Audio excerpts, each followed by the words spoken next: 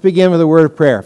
O Lord God, Heavenly Father, we pray that now we may, as we go into the fall, really turn our hearts towards two things, one of them being the Holy Scriptures, that we might become students of your word and bring honor not to the man Luther because of Luther being a saint, but rather that Martin Luther would help us to see the Scriptures themselves and to see Christ, and that we are being faithful to our Lutheran heritage and our tradition if we are Christians with faith in Christ as the solid foundation of our life.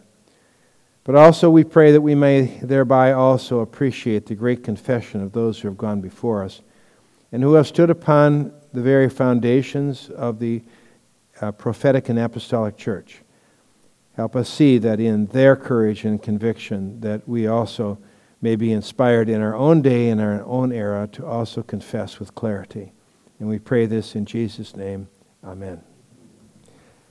All right. It's kind of funny because Mark Harris, who's standing back there drinking coffee, he had a question for us today about the Lord's Supper, and actually Martin Chemnitz addresses that within our study.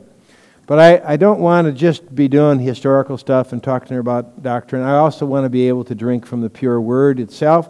So we're going to look at 1 Peter chapter 1, and we're going to start there today.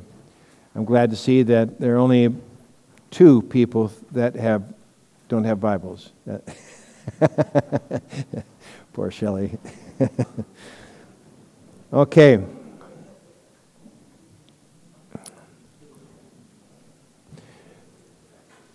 I always say the success of a good Bible study is that you don't get more than 2 verses every Sunday.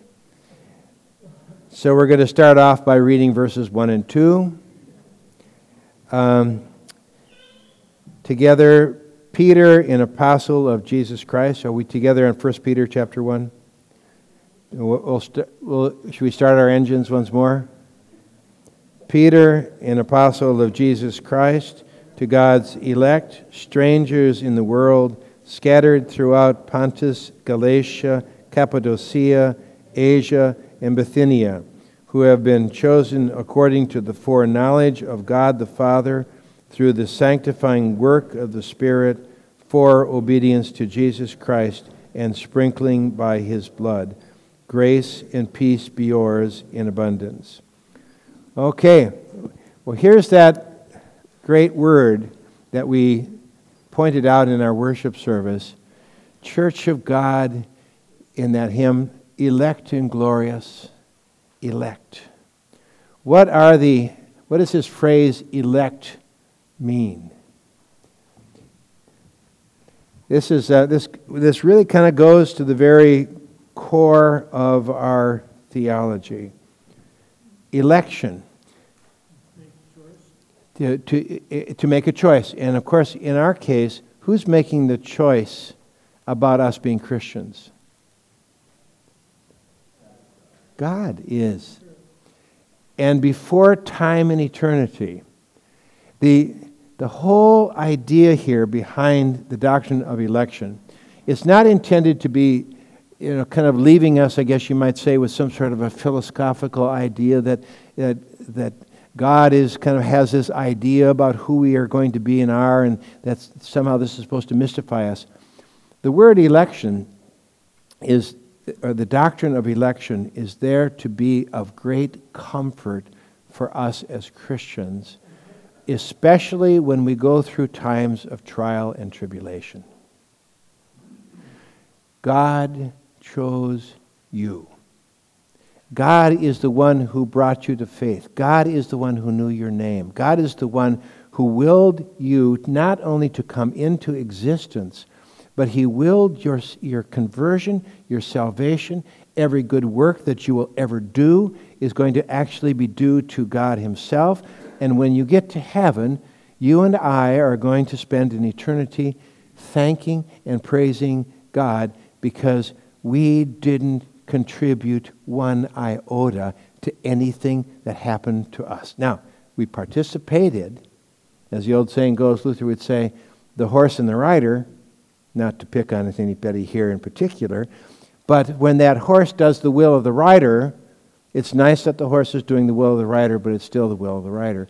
God is wanting us to participate with Him in the good works that we do, but everything that we do as Christians that redounds to God's glory, even our conversion, is something that God, out of His will, chose. And so, what do we say when all of a sudden something happens to us where our mother or our father gets sick and dies? What happens when there's a tragedy like this down in Florida now, where I guess today it's beginning? These two are Floridaites, and they every year they sin much and greatly by leaving us and going down to Florida. But they're on San Marcos Island, and it is right in the pathway of the storm. You see, God does punish people. No, I'm just kidding. But what do you lose everything you have. You don't have insurance. Your house is decimated. It's gone. You say, where's God? You get sick. This is what I mentioned today in my sermon, and started getting all weepy-teary about. I got a wonderful little girl who was confirmed with my daughter. She's a young mother, and she's in our prayers, and I care about her. What do you do when you have 2 children and you have cancer? And you don't know whether or not you could live. You want to see your children grow up. Is there a gracious God? That doctrine of election is there to remind us neither life nor death, nor things present, nor things to come. Nothing can separate us from the love of God that is ours in Christ Jesus. That's what Paul will say. Suffering produces endurance. Endurance produces character. Character produces hope. Hope doesn't disappoint because God pours out His Spirit into our hearts. Yeah, so when he says, you're the elect of God, what an honor that before time and eternity, God could actually look forward into time. I'm always trying to tell my confirmation kids, just look backwards in time and history. Your great-great-great-great-grandfather was married and his wife died from the plague. He got remarried and you're descended from that second wife. Do you think that you would even exist if it hadn't been for that? And if God knew you before eternity, does this say something about the word Almighty? That possibly God is at work in all things for our good? He is. And we have to comfort each other in these words. He'll never leave you. I will never forsake you, he says. And that's what's so wonderful about that word, elect. Now, I've consumed enough from one word. Strangers. Here we go. Aliens. Strangers.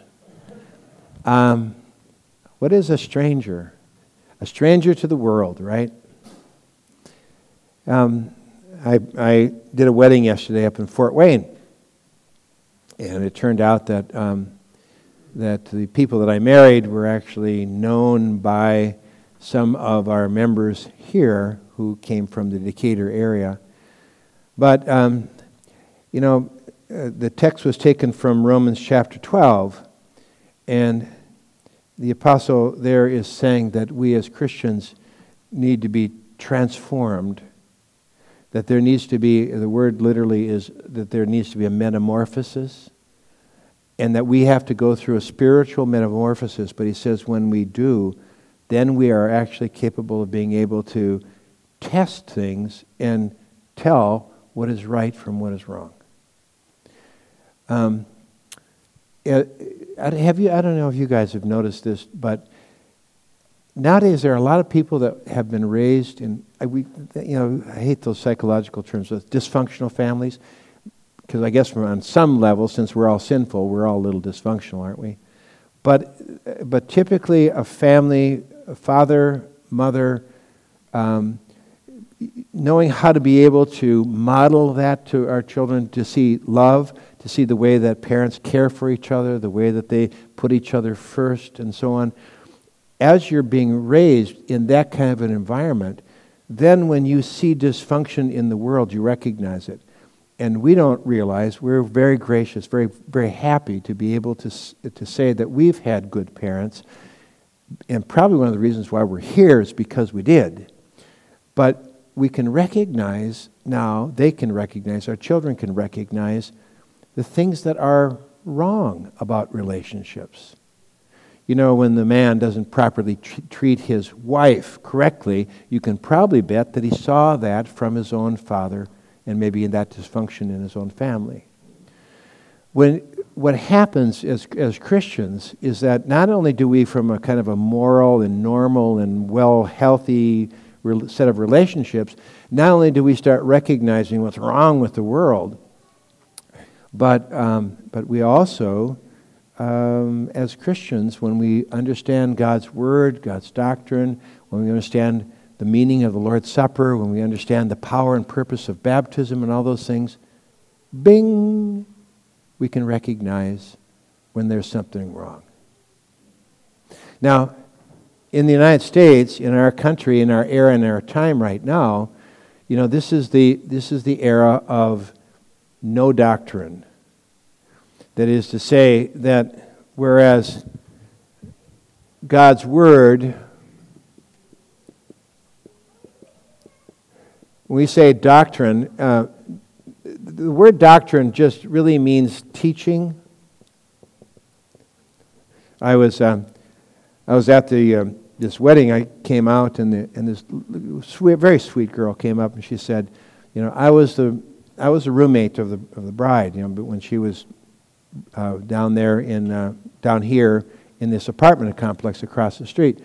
And I said, "Well, did you ever come to church?" And she said, "No, I'm non-denominational." And I said, "Well, so your denomination is that you're non-denominational." In other words, everybody, to denominate is to define. And when your teachings are defined in accordance with the Scriptures,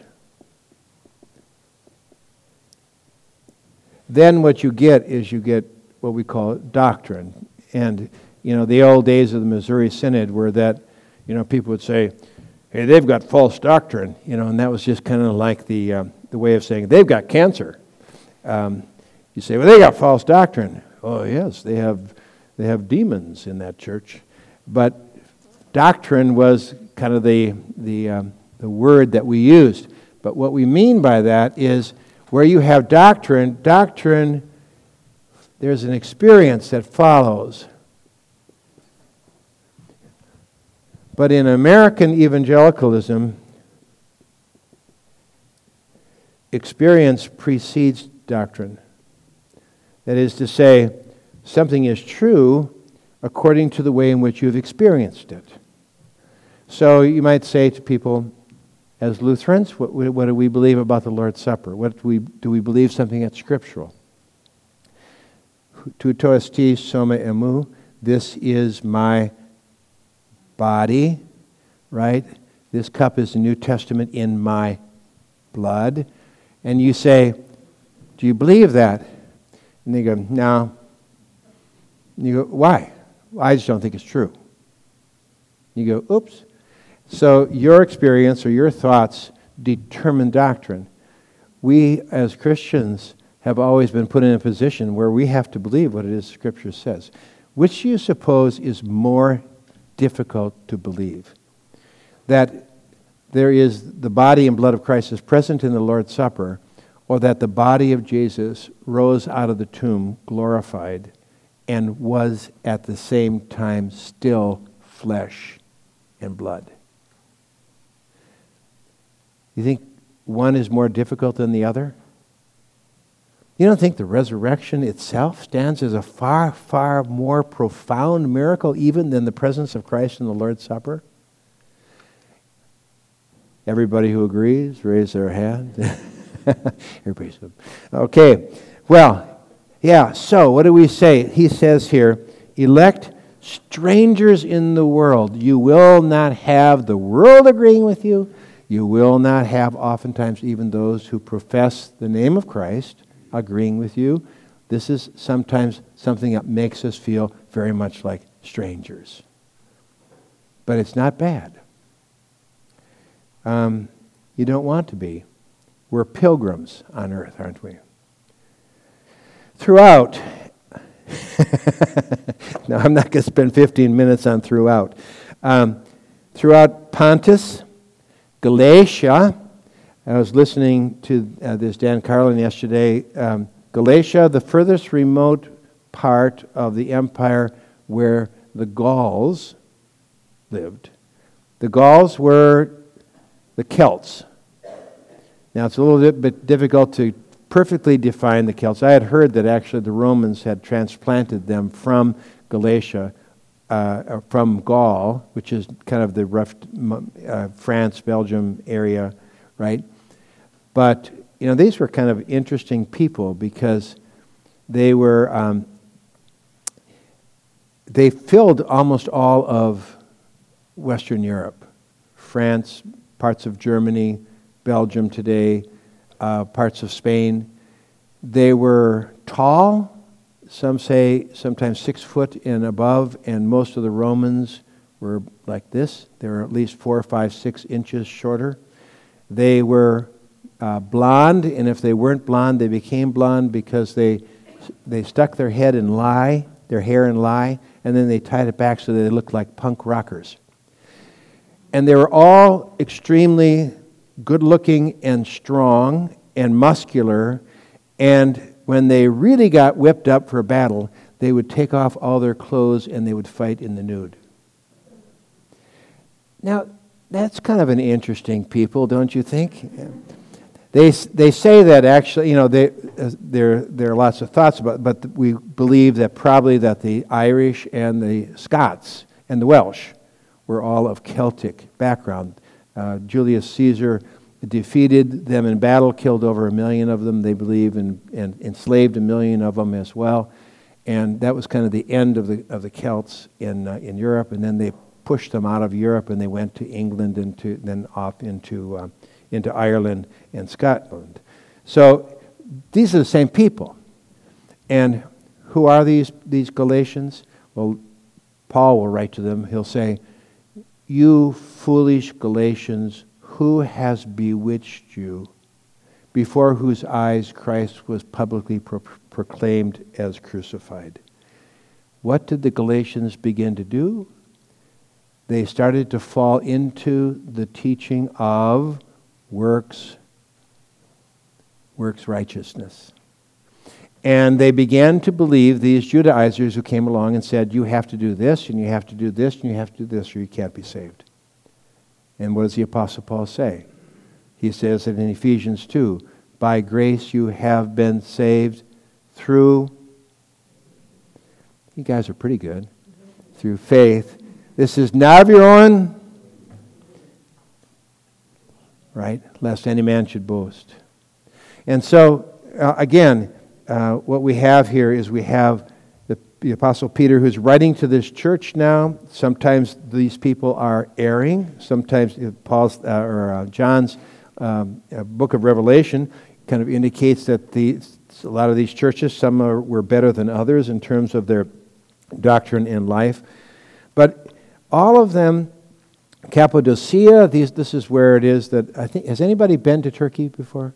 You've been to Mona, how come you've been everywhere, but you've never gone with us anywhere? I don't know how that works. They have the underground cities in Cappadocia, is that right? Underground churches as well? Now they would, whenever they saw an enemy coming, they would disappear. Nobody would know where they went. They actually went underground, and they built entire cities underground in Cappadocia. Of course, Asia, Bithynia, this is believed where it is that Luke was from. But now he goes on to verse 2, who have been chosen according to the foreknowledge of God the Father. Now let's start there. Chosen. Elected again. We live in a culture of what we might call the decision theology culture, right? By the way, when did you accept Jesus as your Savior? You say, wait, people are now, here you hear of these Lutherans who are going to these churches where they're being rebaptized. How many times do you have to be adopted into a family? Twice? A child is adopted, right? Doesn't come out later on and say, now we're going to have the ceremony for when you accept your parents. Isn't that strange? So no, it is where God chooses us. And then it's not so hard for us to believe that God could actually take a little child. A little child, even in the womb, can hear the Word of God. We hear that from John the Baptist, right? In the womb of his mother. That God actually not only chooses us, but also is the one who has the power by His Word to create faith in us. And this is God's choice. Oh, did you ever have, those of you who are really old, do you remember the days of Sadie Hawkins dances? Did you ever ask him? Yeah. You're not that old, I'm sorry. How many of you do not know what a Sadie Hawkins dance is? How many of you do? Well, okay, you're pretty good. Yeah, was that Little Abner cartoon show? Where girls got to ask guys, and the shoe went on the other foot, and you'd have guys that would be scurrying down into the boys' bathroom whenever they saw a girl coming that they thought might ask them that they didn't want to have ask them. But I guess the girls have been doing that too for a long time as well, for the guys. To choose, to be able to be the ones to choose. God chose you. You never choose God. He chooses you. He calls, gathers, enlightens, and sanctifies the whole Christian church on earth. And to think that the faith that God has given to us is a gift that no man could ever choose. This is something given to us by God. And now you think, well, should we guard it? Should we protect it? Should we defend it? That sermon today. Boy, it gives you everlasting life. There's no death. When you are baptized, Paul says, when you're baptized into Christ, you died with Christ. Literally, as Christ was raised from the dead, because you were actually united with Him in your baptism. You see why it is that we need to do this rather than this? Because if you say, have you been born again? I had a guy I went to the seminary with. He was attending Trinity Seminary up in Chicago. And he told me that they were supposed to get up in chapel, and they were supposed to kind of give their conversion experience, and when they came to accept Christ and that kind of stuff. And he was studying this and studying this and studying this, and so when it came to be his turn, he got up in the chapel and he said, "I became a Christian when I was 12 days old." What? He said, when I was baptized, he had been brought up in a Lutheran church. I became a Christian when I was 12 days old. Well, my goodness sakes, you cannot believe. How could a baby accept Jesus? He said, He accepted me. I became His child. And when you really think about kind of the logic of this, again, we go back to that subject of adoption. Have you ever thought, here's a little baby, I'll adopt it when the child accepts me? You go, of course not. You adopt it and thereby give that child all your love, right? So that as the child grows up, that child comes to grasp and understand the love that you have. But if that child, if that's not a child, if that's not your child until the child gets to be, 8 years of age or something like this, does that child say, I accepted my parents?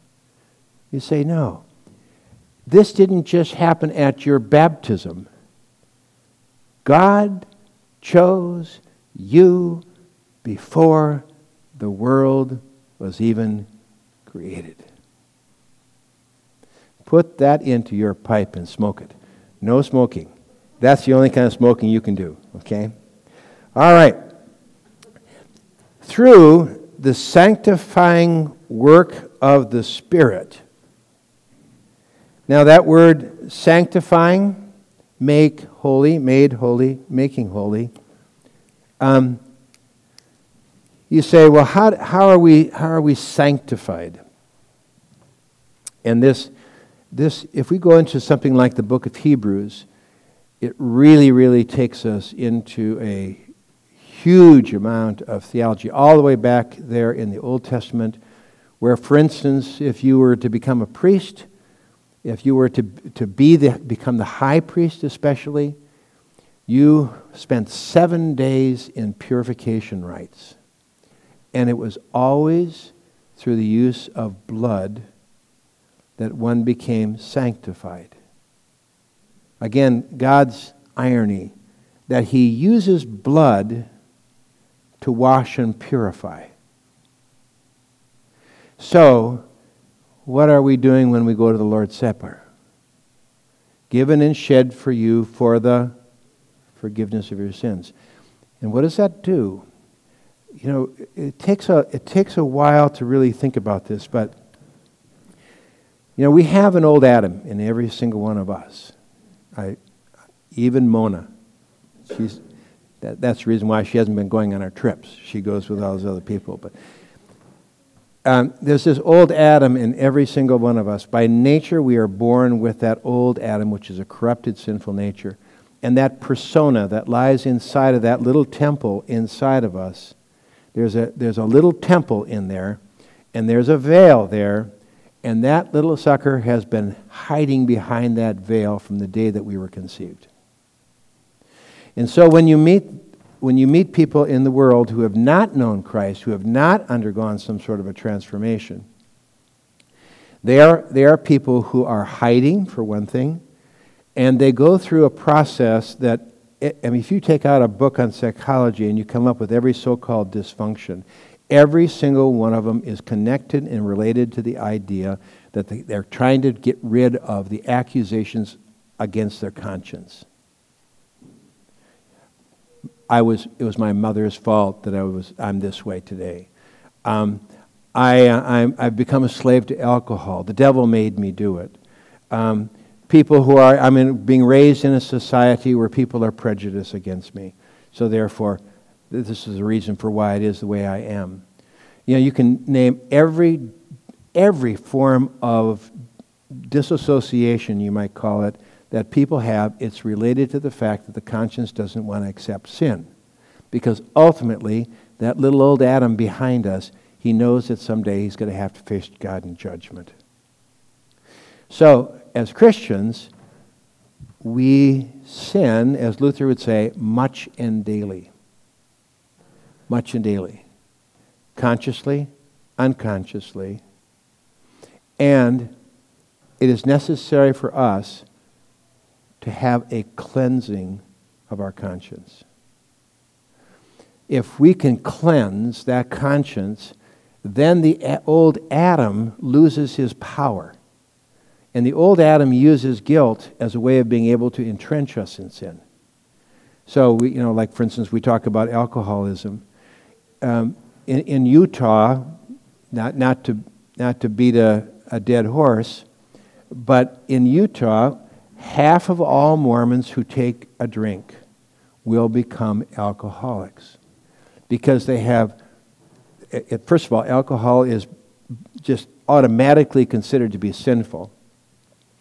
And secondly, when you don't have a way of forgiveness, see, it's a problem that you have that you can't tell anybody about.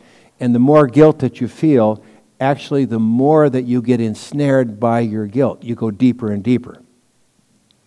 So the person who might have rage, if he does not have a way of being able to deal with the guilt of his rage, he doesn't get better, he gets worse. We have to, even these like these DARE programs and such that they have with kids, they're law programs is what they are. Just say no to drugs. Well, you think the old Adam really believes that? Well, the old Adam hears don't do drugs, and what does the kid say when you say don't put your tongue on the pump handle? He puts his tongue in the pump handle, right? This is what draws us into sin and makes us a slave to it. But when God comes along with his sanctifying blood, what he does is he cleanses the conscience. And he just takes away this accusation of our conscience. Do you believe? I think every one of us has got to feel a lot of guilt, especially in relationships to people. Did I do enough for my father? I was up there in Salt Lake City. It was only about 6.5 hours by car. I always feel as though I didn't go down and see him enough. I feel guilt. Imagine what it would be like if I made a mistake. I had an aunt who backed out of this parking spot at the grocery store, and some lady came along with her child behind, and she ran over, and this child died. What do you do? My dad told me about that our dentist was driving home one day after work, and some child came running after on a ball out into the street, and his car hit the child, and he died. He said the townspeople used to talk about how it is that it'd be 1, 2 in the morning, and he was walking the streets of the town because he couldn't sleep. How do you deal with this guilt? And every one of us has got some aspect of it, things that we failed to do. We say it, not just what we do, but what we fail to do. What happens? What is this gift that God's given to us? He has given us the gift of being able to go to him. And Luther says, we don't pick out what is sin and what's not sin. Let's see, if I had actually had only one beer, I wouldn't have done this, but now I did too. He says we take it all, we take our whole life, we put it into a pile, and we ask God to forgive it all. The blood of Jesus Christ cleanses us from all sin. He didn't say some. All sin. And so every single time, this is the reason why it is that if we don't believe that Jesus died for the sins of all mankind, for all the world, for everybody, if when we go to that Lord's table, if we don't believe that that blood has both the power to cleanse, but also a promise from God that wherever that blood is, God takes away and washes away all guilt, then we would be misusing the Lord's Supper. Believe God. Believe him. We have to do it all the time anyway. We're going to go up to the grave someday, and we're going to say goodbye to our wife or our husband or our mother or our father. In fact, it's already happening among us, and it's happening in great numbers now because we're the generation that our parents spawned us after the world wars, right? I'm the generation that came upon that one, a big generation. They're just dying like crazy. We go up to the grave. What do you believe? You believe your eyes, or do you believe God's word? You believe that body is going to actually come forth out of that grave, and that flesh is going to be standing there alive once again, as certainly as Christ himself was raised. In the same way that tomb was opened up, that you and I are going to stand on this earth again. It'll be a glorified earth, it'll be a transfigured world, it'll be an eternal world. Do you really, really believe that? And you'll notice that the one thing that stands between us and that faith is a conscience that cannot accept God's word. And you know what? There ain't nothing better, there isn't anything sweeter than being able to believe that word with all our heart. That's the gift of faith. So that's sometimes why it is that we need children, because they teach us what faith really looks like. Yeah. Well, we're getting there. I think I better try to at least get through verse 2, don't you think? Sanctifying work of the Spirit through through. By the way, keep these words in mind always, always.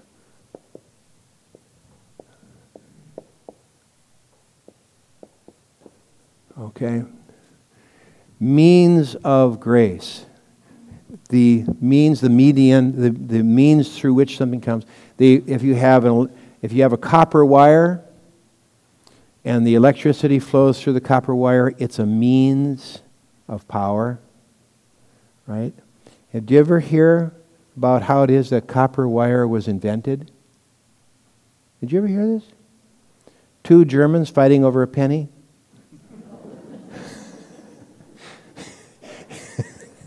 I'm sorry. We just got to kind of lighten things up a little bit here. But the means of grace means that God has, in His economy, in His way of doing, rather than communicating by means of, I guess you might say, Wi-Fi or something, that somehow that God puts something into us, and it just kind of, it's like, was it George Burns that used to have that thing about he was talking to God through the radio or something like that? God doesn't just, these people, we call them fanatics. The fanatics will say, God told me. Well, He didn't tell me. But what's so great is that God intentionally puts all of our assurance of salvation and the teachings that upon which we can base our faith, He puts it into a means through the Holy Scriptures. He binds Himself. God cannot be bound by us, but He can bind Himself. His word will never, ever be broken. It can't be. So what you do is you go up to that grave, and if you're doubting whether or not God's word is true, you grab onto that word and you say, God, this is what you've said. Your word can never change. And so, means of grace, why is it so important? Because as simple as it sounds, if I ask you to, we're going to go into the church and we're going to worship, and I'm going to tell you that Jesus loves you. I'm going to tell you that Jesus forgives you. And that's good. You're kind of relying upon me, I guess, to say that, and I'm speaking, I hope, from the Scriptures. But when you go to the Lord's table, or when you bring that baby to baptism, God is bound to do what He says. So when your conscience, as a hymn says, when your conscience upbraids you, you do what Luther did, and that is you point to the Word and you say, God has to fulfill His Word. He cannot go back on His Word. He will not. He binds Himself. We don't bind Him. He binds Himself.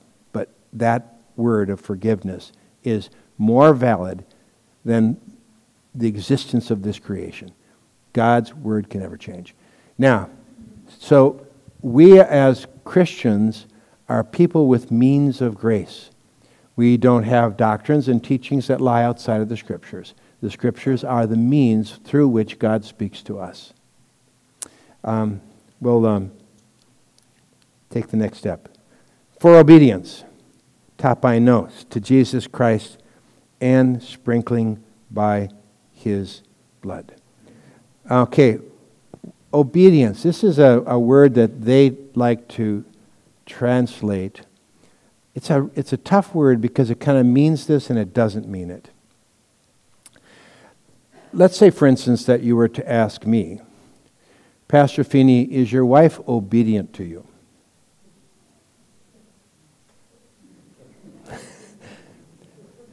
It's not a question I ask her, or it's not something I demand of her. But it is something that she does do. A Christian obedience is very different from the obedience that we might describe as the obedience of the law in the world, right? You'll probably find that, say for instance, your child soils his or her diaper. Are you obedient when you change that diaper? Love compels you, but the obedience is not the law legal thing. It is the love thing. You are obedient unto love. And so if Jesus says to you, is Jesus kind of like the donkey, if Jesus says, I have need of it, would love move your heart to give it? Will you, when he says, here are my commandments, but he says, come follow me, go sell all that you have, come follow me. He couldn't do it. Why? Because he was extremely wealthy and he loved his wealth more than he loved his Savior. Obedience here is not the kind of thing that kind of makes us all think of a rod and, now that you're a Christian, you got to do this. Love is something that's far more powerful. Professor Marquardt, I had Professor Marquardt at seminary. Some of you may have heard of him. And he was basically saying, see, love is always far greater than the law. Because it not only is it a power that is far greater than that, you must do this. But love actually is an interpretive thing that helps us to be able to read and understand the right thing that we should do. Is it love that disciplines your children? Did it? See, nowadays, secular world, you must never, ever raise your voice to children. Well, then I guess I sinned an awful lot. Spanking? Yikes. Nowadays, you don't dare do that, do you? But I remember that thing that my father was capable of doing, and I think it was a doggone lie when he said, this hurts me more than it hurts you. But I did come to understand that as a father when I had to discipline my own sons. It was very hard. Because love sometimes is very strange in the way that it acts and behaves. Love sacrifices. Love sometimes stands its ground. Out of love, sometimes you have to say no. Now that does not apply to anybody who's asked to be on a board in this congregation. But love is the most powerful force. And where there is love, there is obedience. And so that cleansed blood, that gratefulness, that is what it is that we as Christians offer to our Lord. So, then he goes on, obedience to Jesus, the Christ, and the sprinkling by his blood. And that's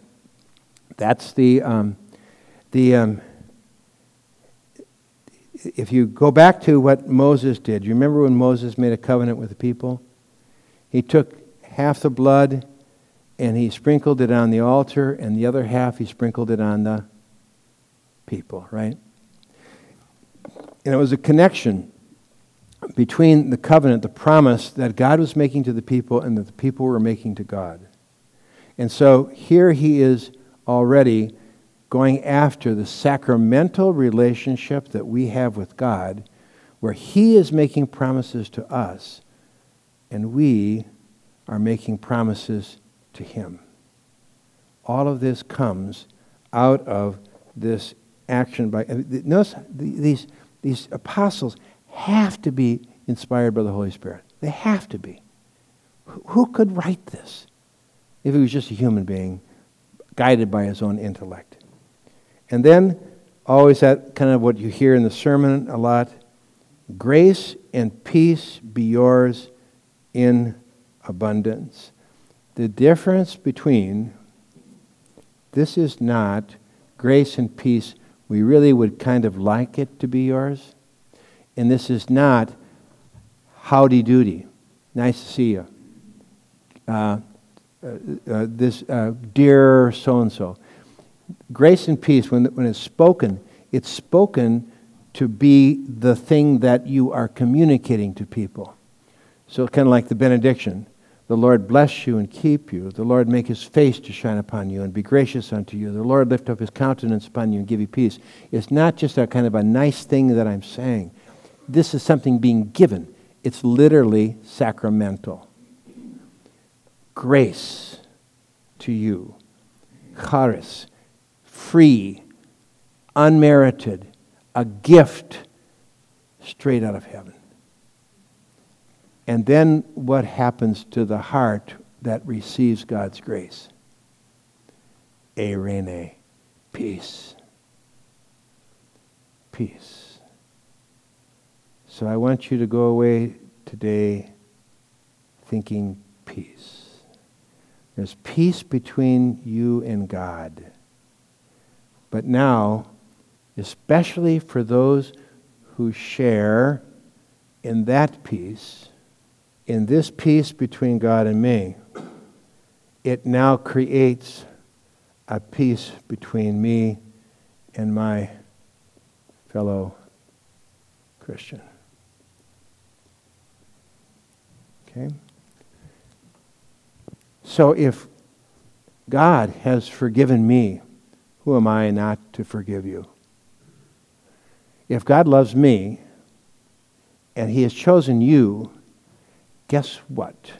We are siblings. Literally. Every single one of us are brothers and sisters of each other. And what do brothers and sisters do? We live in peace and harmony. I was at this wedding that I was at on the men's side. Very, very nice family. The man and his wife, and they had 5 sons. And then he told me that they were all in business together.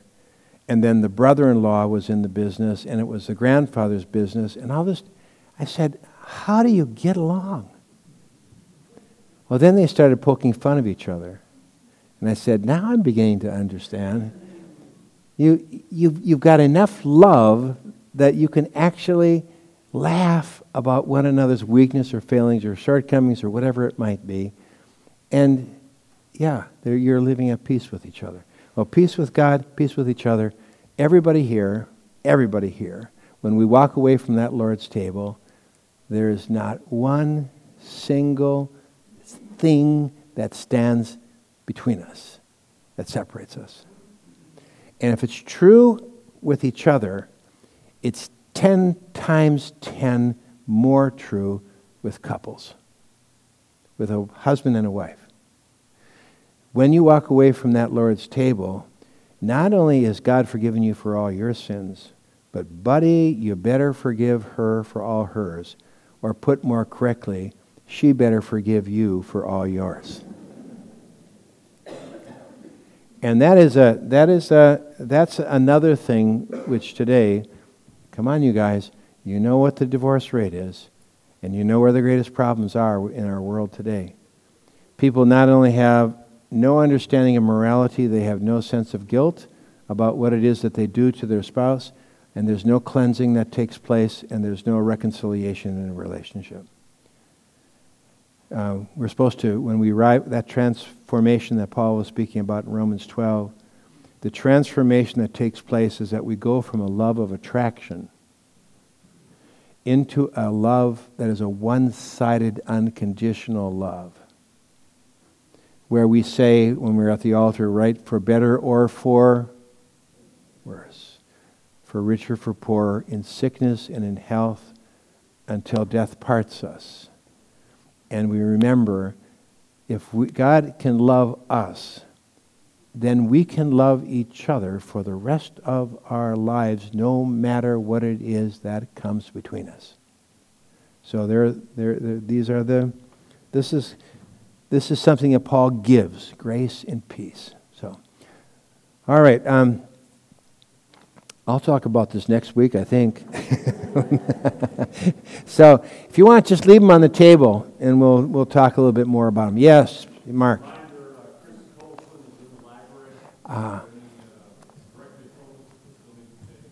Yes, if you'd like to have a nice, pretty picture of you in our congregational directory, please stop in and let them take a picture of you.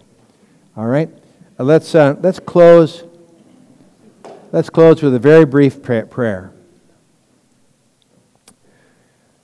Dear Lord and Savior, we give you thanks that you have called us and brought us into this faith in which we now stand.